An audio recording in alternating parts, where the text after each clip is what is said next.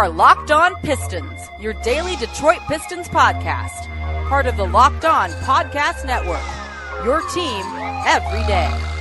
Seconds left. He's got the ball. He should have it. Isaiah hangs on the ball, flips it up to the rafters. Detroit is the city of champions again. Detroit basketball.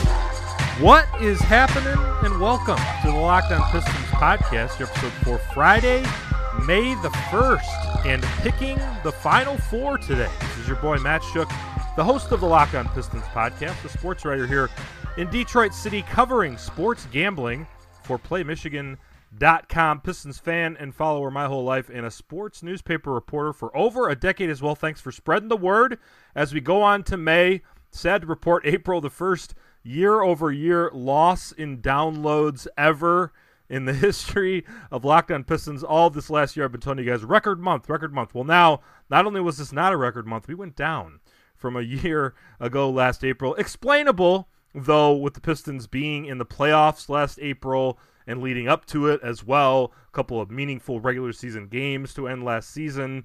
Exciting times, relatively speaking, to be a Pistons fan. Not so much this April, so let's do better in May. I'll promise to deliver on some draft content this month, and we'll do a good job. I'm trying to track down a special guest for next week that I'm excited about as well. But today, a special treat to start off the month as we are cutting down the most influential Pistons of all time bracket from the Elite Eight to the Final Four, leading up to next week when we're going to make the even tougher decisions, but some tough decisions were made this week, and I got some special guests today to present this week's version of the bracket. Give me a follow on Twitter at Matt_Shook, SCHOCH, another underscore after that.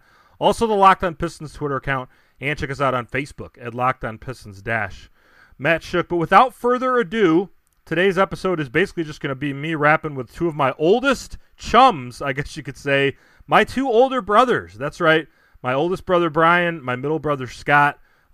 The Shook Boys are doing a podcast together for the first time, maybe the last time, who knows. And we haven't been in the same room, the three of us together, in a long, long time. So this is a special treat for you guys. Of course, a virtual room. It was done over Zoom over the weekend, and good to catch up with the bros. And hopefully we'll be able to see them in the flesh maybe a little bit more often in the coming summer. Hang out, do some family time. But this is what we got these days, right? The Zoom calls, like I'm sure you guys are all doing with your family and friends. So here we go. Matt Shook and his older brothers, Brian Shook, who's the oldest, and my middle brother, Scott Shook, joining us on the Locked On Pistons podcast. Thanks to those guys. And here we go, cutting down to the Final Four. All right, and everyone is doing family Zooms during the quarantine, so I figured I'd knock out a little bit of my work and get this done at the same time. So I got the services of my two older brothers to help us out with the most influential Pistons of all time bracket. We've got the Elite Eight going down to the Final Four. So first of all, Brian, my oldest brother, and Scott, my middle brother, thanks for taking the time to join us here on Locked On Pistons. I've got nothing but time nowadays. Yeah, absolutely. So first of all, I wanted to fact check some things because these guys have known me longer than anyone, being my two older brothers. And they're, like I said, two older guys, so they maybe remember the Bad Boys era a little bit more than I do. But are there some things that you have like a first memories about the Bad Boys era or anything like that that kind of stands out when thinking back about your memories as a Pistons fan? Well, personally, I remember the first time I remember being cognizant of the game was when we went to Dr. J's last game down at the Silverdome. Right. And I don't know if you've ever talked about being so far up. And that was kind of my first memory of the Pistons and how exciting that a competing team could be in a live basketball atmosphere.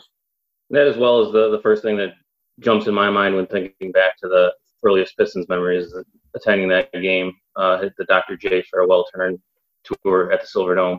I just happened to look that up and see that it was a Valentine's Day. Really? 1987. I wonder if Mom was mad at Dad for taking us to the game that night. I don't know. Yeah, so the story, the genesis of that story is that Dad ends up getting given tickets to go to the Silverdome. Obviously, there's so many seats at the Silverdome, so it's probably not a premium ticket to have for Dr. J on his last season. Goes and plays, so he takes his three young boys and our cousin Jeremy as well, and it's like one of his famous. Wasn't Uncle Tom there? I don't know. I mean, this is I don't remember this. Like this is before my memory, but apparently we did go. And like the famous story is that it's all general admission seats. So he finds a bunch together, and then some little brat wants to go to the bathroom. So then you got to find seats again and all that kind of stuff. So kind of one of our dad who loves to repeat stories. That's one of his favorite go-to stories of the years. Yeah, I mathed it out. We were 8, 6, and 4 when we went. 52,000 people at I think it was an all-time attendance, something like that, because of the size of the Silverdome. I do remember vaguely being there and just how enormously high you were. You could barely even recognize the basketball game going on. Mm-hmm. And one of my memories also is that I remember listening to, this is 1991 Game 4 when the Pistons were swept by the Bulls and famously walked off the court. I remember that I was, and I don't remember if you guys were both there or not, but we were driving home from up north during that game, and we're listening to it on the radio. And I looked it up just now today, and that would have been Memorial Day. It was on Memorial Day during the afternoon. So it checks out that we would have been up north for the holiday weekend and driving back. Yeah. So one of the most influential Pistons games of all time, we didn't even watch. No, I remember having a feeling in that series that our time that it was Michael's time. So I really remember we probably would have started watching that game up north before we left, possibly. But I remember not having a good feeling going into that series anyway, that it was about the Pistons' time to end an era.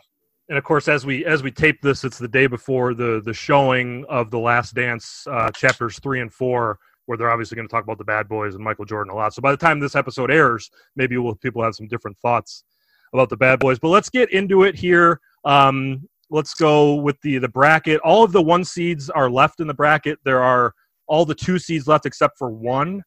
Rip Hamilton kind of pulled the upset of Rasheed Wallace in the 3/2 seed with me and Brescian did it last week. But I gave these guys the matchups, and they're going to help me out kind of blow through it. I guess we could get a 2 out of 3 vote to see if someone moves on or not. But the first 1 seed up in the top left bracket is Joe Dumars going up against Bill Davidson. The rules of the bracket are most influential Pistons of all time. So it's not necessarily greatest Piston of all time or most famous or anything like that, but most influential. So did you guys, when I sent you guys earlier today this matchup, what were the first kind of things that jumped out at you? Brian, start with you. Well, first of all, this is the finals to me almost. Like, this is going to, possibly be the 2 guys who are most instrumental in both of the Pistons, eras of NBA dominance in some cases, I guess you could say. So I thought that this was probably the most interesting battle you could have gotten. You could have probably made a case for this being the finals at some point.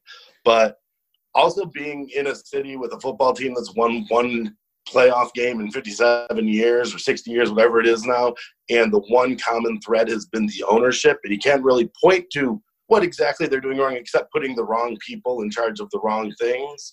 And for Davidson to make that choice, although the answer was twice, Joe Dumars in some capacity himself had to get the right people in the right spot, and he was able to do that twice. And in this league, there aren't many NBA ownership groups who can talk about having 2 eras where they won a championship and were 2 possessions away from winning an extra championship on both of those runs. So I thought Bill Davidson just because of that, but man, if there was anybody that was going to be a person that you could make an argument for against him, it would have been Joe Dumars. Yeah, I think that Davidson is probably the strongest of the 2 seeds and probably is the one that has the best case of being a 1 seed. And when I put the bracket together, it was randomly matched up as far as which 2 seed was which 1 seed's bracket. So yeah, this is kind of the toughest in for the Final Four for anyone. Scott, sounds like Brian's leaning Davidson. Scott, did you have any thoughts? When I first look at it, Dumars jumps off the page with me. I mean, again, these are the 2 guys that tie both the championship sections together. And just on the court, just always jumps out at me. You don't see a lot of the work that Davidson done. He was never a forefront owner. You didn't hear much about him. I don't know how involved he actually was as an owner in the day-to-day operations. Obviously, placing the people in the positions is an important thing. But this one, Dumars jumps out at me as being the guy to advance just for being both involved in both eras and just a vital cog of that Bad Boys era. I think that what you said about Davidson putting the right people in place, that was probably his biggest strength, right? And I think it's a different era of ownership back then, too, because we think about Mark Cuban and Jerry Jones and all these owners that want to be really involved in everything. Back then, it was more just like a rich guy who hired people who did their jobs well, and obviously Jack McCloskey and Tom Wilson and Chuck Daly all the way down the line. He kind of hit home runs with all those guys. So that's kind of why, and of course, like we could have an argument that Fred Zollner was the original owner of the Pistons, so he should be the most influential. But where does that end? You know, like there's going to be someone who owns the basketball team. James Naismith in basketball. Yeah. So maybe his parents should be the most influential people because without them. So I lean Dumars just because I mean there's no I think that we're watching some of these Bad Boys games on Fox Sports Detroit with the quarantine going on. And I think that's maybe the thing that sticks out is just how talented these guys were, especially Isaiah and Joe. And the defense of Michael Jordan, specifically, the Joe Dumars played to beat the Bulls 3 years in a row to before they were able to avenge them in 1991. I think that kind of stands out. So we're going with Dumars. Dumars moves on. And Davidson, of course, Mr. D, huge part of Pistons lore.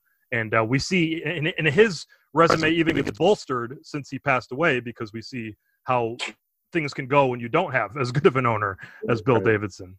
Yes, sir! Yeah, I don't know if you guys saw it, but they did a video last week with the Detroit Youth Choir, which is really cool, and everyone should check it out, by the way. But they were all singing, and it was all the guards. Like Derrick Rose was in there, Isaiah was in there, Rip Hamilton was in there, Chauncey was in there, and at the end, Joe Dumars was in there. So it's kind of maybe he's going to be coming back to the organization in some not an official role, but it was just nice to see because he wasn't at that anniversary last year for 15 years, and it seems like there's a little bit of a rift there between current ownership and Joe Dumars. So that was good to see. He's with the Kings right now, right? Yeah, he's like a consultant, and he's there around the Kings sometimes. I don't know that he's like living in Sacramento or anything like that, but we good to see. So this is like it all kind of worked out randomly, but for this matchup here in the Elite Eight, Rip and Chauncey, of course, two guys that are thought of together in Pistons lore as the Isaiah and Joe 2.0, I guess, with the backcourt for going to work. Chauncey being the 1 seed, Rip being the 3 seed. Is there any argument that you could make that Rip deserves the nod over Chauncey? Because it just seems like this is kind of a no-brainer, and no disrespect to Rip, but it seems like that's the case, right? Yeah, there's really not any way that you can make the argument that Rip's going to advance versus him, being just on the same team and so easily comparable. Billups just gets the nod in just about each category by a little bit. I mean, no disrespect, it's hard to handle loss to Hamilton, but Billups on the court presence, him being kind of the speaking voice of that team, even post-career doing so much more and keeping the Pistons in the news cycle just with his mentions of the team when he was playing there. There's really no argument to make for Hamilton in this one, I don't think. Brian, what do you think? And let's talk about why. It's Mr. Big Shot, right? And the finals MVP. Was, top 5 MVP guy. This guy was, hitting every big shot. He was commanding this team on the offensive end. This team's defense was his identity, and he played a big role in that as well, being a pretty big guard at the time.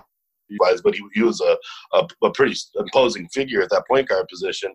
And, every good offensive, every time they needed a bucket, he was there either orchestrating it or knocking something big down for years. So, this is probably the only guy that Rip, was so comfortable with that he didn't have a chance, or didn't talk about the things that were different than him because we saw it on the court. And Chauncey was dynamic. And even their post championships and going to the finals in 2005 as well, Chauncey gets traded and the Pistons go in the toilet. Rip Hamilton is part of kind of this mutiny against John Kuester. We're not showing up for shoot around the one day. And so it's just kind of like that kind of left a bad taste at the end of Rip's run with the Pistons. And obviously he goes to Chicago on his own to leave. So it wasn't like he was traded. Chauncey comes back to the team for his last year as well.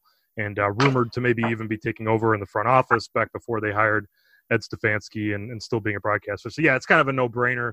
But talking about the going to work era, Brian, you brought up a point earlier that you work in restaurants, and you had the 04 group in quite a bit at a local establishment, right? Yeah, a little the couple years after as well, as mainly when I saw them, they had already won the championship.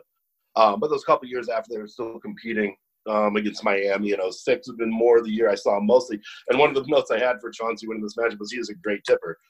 Because he was one of the players that consistently came in probably on a weekly or 2 times over 3 weeks.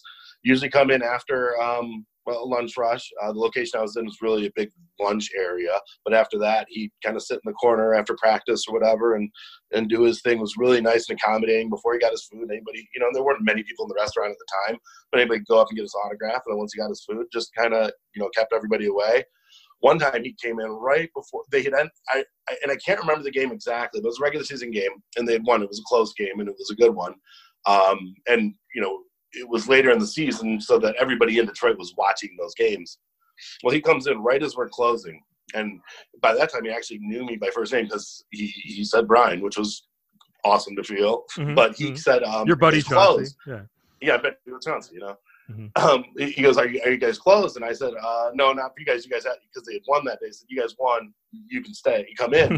I thought it was him and his family, 3 people. It ended up being about 15 people. It included Rasheed Wallace, Jason Maxiel, Amir Johnson, their girlfriends, families, whatever. And we ended up staying open for about 3 extra hours just for that party to hang out and have a good time. They were fantastic. They always, took care of the staff well. And, it was a cool time to see them come in.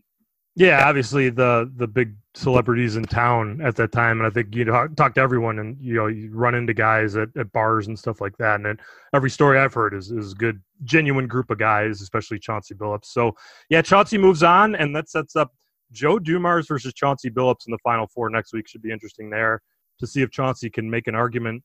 I think it just kind of comes down to, and it kind of segues into our next discussion, that the bad boys versus the going to work era. It's kind of this thing, because you have obviously the 2 eras, and all these guys that we're talking about are from one or the other, or Bill Davidson and Joe Dumars are with both. And this matchup kind of symbolizes that, and that's Bill Laimbeer versus Ben Wallace. Ben Wallace, the 1 seed, Laimbeer, the 2 seed, the 2 guys that were the tough guys of their era, and like I referred earlier, the mascots of their era. And I know I don't mean that as a joke to belittle them, but there's just, they kind of symbolize what Pistons basketball was about during that time.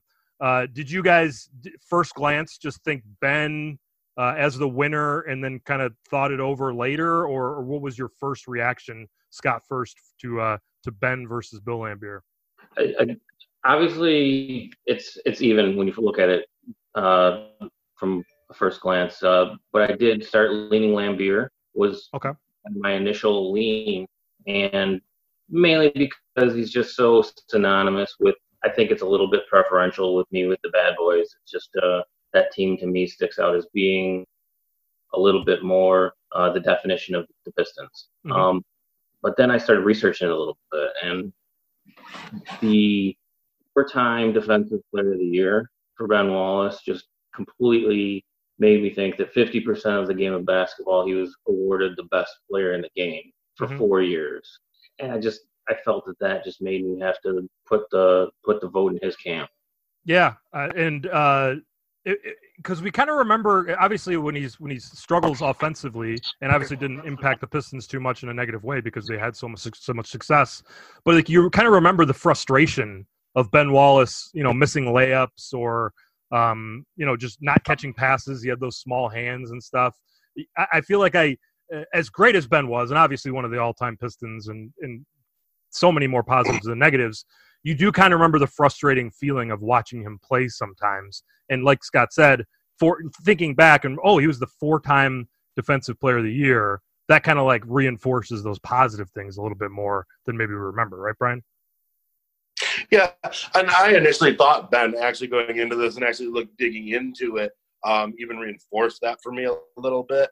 First of all, Bill Laimbeer is synonymous as he was with the Bad Boy era and how he was, the lifeblood of that attitude, and maybe outside of Isaiah Thomas. But he was part of a group that included Rick Mahorn, Dennis Rodman, John Sally, James Edwards, great players in their own right, where Ben, I looked at on that defensive side of the court, it was him and the 4 guys following him. It all went right through him. That his athleticism, his toughness. And like, I like to put over, we're the only people on the planet that have any positive feeling about Bill Laimbeer. Like, right. Let's be honest. Like, there's nobody who say Bill Laimbeer's the face of our franchise with a smile on their face, right, outside of Pistons, right? Mm-hmm. So, the way Ben did it is maybe a little less of a kind of a pest or, somebody who goes over the line sometimes with the cheap shots.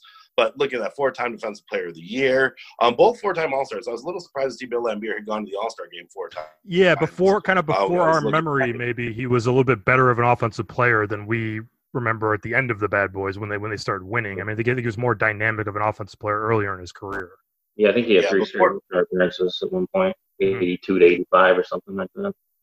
And another thing that helps Ben Wallace in this argument is that he was obviously involved in the Grant Hill trade. So it's like he bridged that gap when it seemed like the Pistons were going to fall off again, that he was the guy who kind of helped lift this team, helped set that tone. And then you add Chauncey, you add Rip, and then you add Tayshaun and Rasheed. So it was just kind of like he was there first. So it kind of set the tone with the organization. So I think it's Ben. But yeah, Laimbeer, I think that like you guys have mentioned, the All-Star appearances for Laimbeer, and we're in our late 30s, early 40s.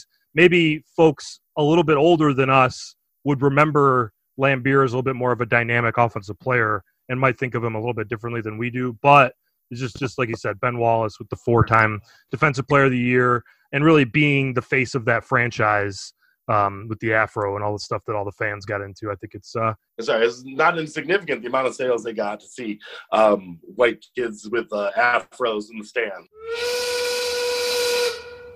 But so we've moved on the 3-1 seeds so far, and then probably the guy who I think we would all agree is the best Piston player of all time is our last 1 seed that we're going to talk about, and that's Isaiah Thomas going up against Chuck Daly, a classic player versus coach matchup where is it a players league or does a coach have a lot more to do with it? It's going to be tough to bounce Isaiah Thomas from a bracket like this, but let's talk about Chuck Daly. Isaiah got left off the dream team and Chuck Daly coached the dream team. So maybe that means Chuck Daly's better?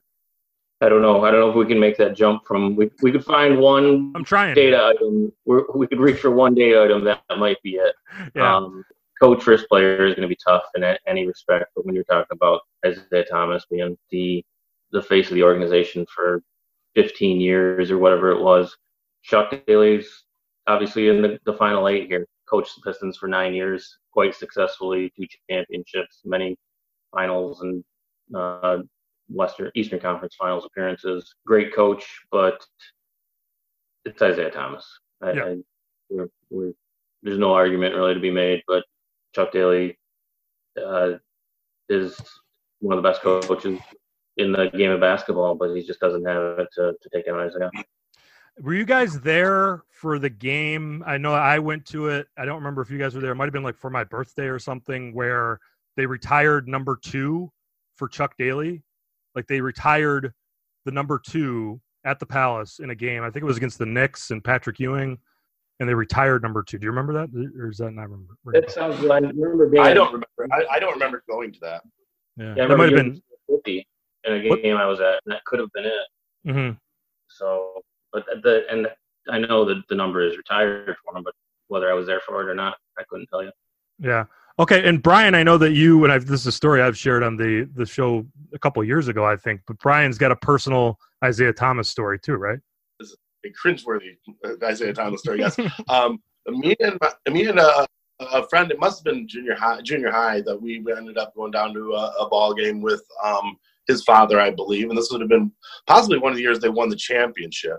The game was a blowout, so we were able to sneak down and get feet on wood, no big deal. Let me interrupt you. Let me interrupt you for 1 second. Is that this is like the very beginning of the Palace, right? This is probably your first time going to the Palace, I'm thinking.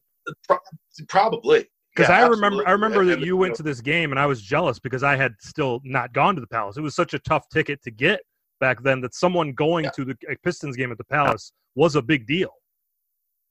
Yeah, and it was, they won the championship their first year in the new arena, and so they were winning right away in this gorgeous new facility. Which, again, I think another thing that we didn't talk about with William Davidson, his foresight, the amenities, and the type of leap he took into like what a modern arena looks like is not insignificant either. But yeah, we had able to, near the end of the game, because it was such a blowout, some seats opened up that him and I were able to take, which was probably 15, 20 feet away from the end of the Pistons bench. And Isaiah had been out of the game because obviously it was such a, it was a big enough deficit and they were in a good mood. So they won. I remember it. And the big song at the time, and part of the Pistons culture at that time, weirdly enough, was the MC Hammer song, Too Legit to Quit, and the hand signal that went along with it. And happened to catch Isaiah's eye while he was on the end, did it to him. He responded back to it and gave me and my friend Chris a thrilling story to tell in our early 40s. Well, and you mentioned like there was like T-shirts made. There were like Pistons that had Too Legit to Quit on the back, and it was like it became part of their thing, which is maybe more Bad Boys. Like we talked about the Ben Wallace Afro, but that people would buy. But it like the shirt, the poster with Lambeer and Mahorn ripping the basketballs in the net. There was obviously the Detroit Bad Boys black shirt with the skull and crossbones on it.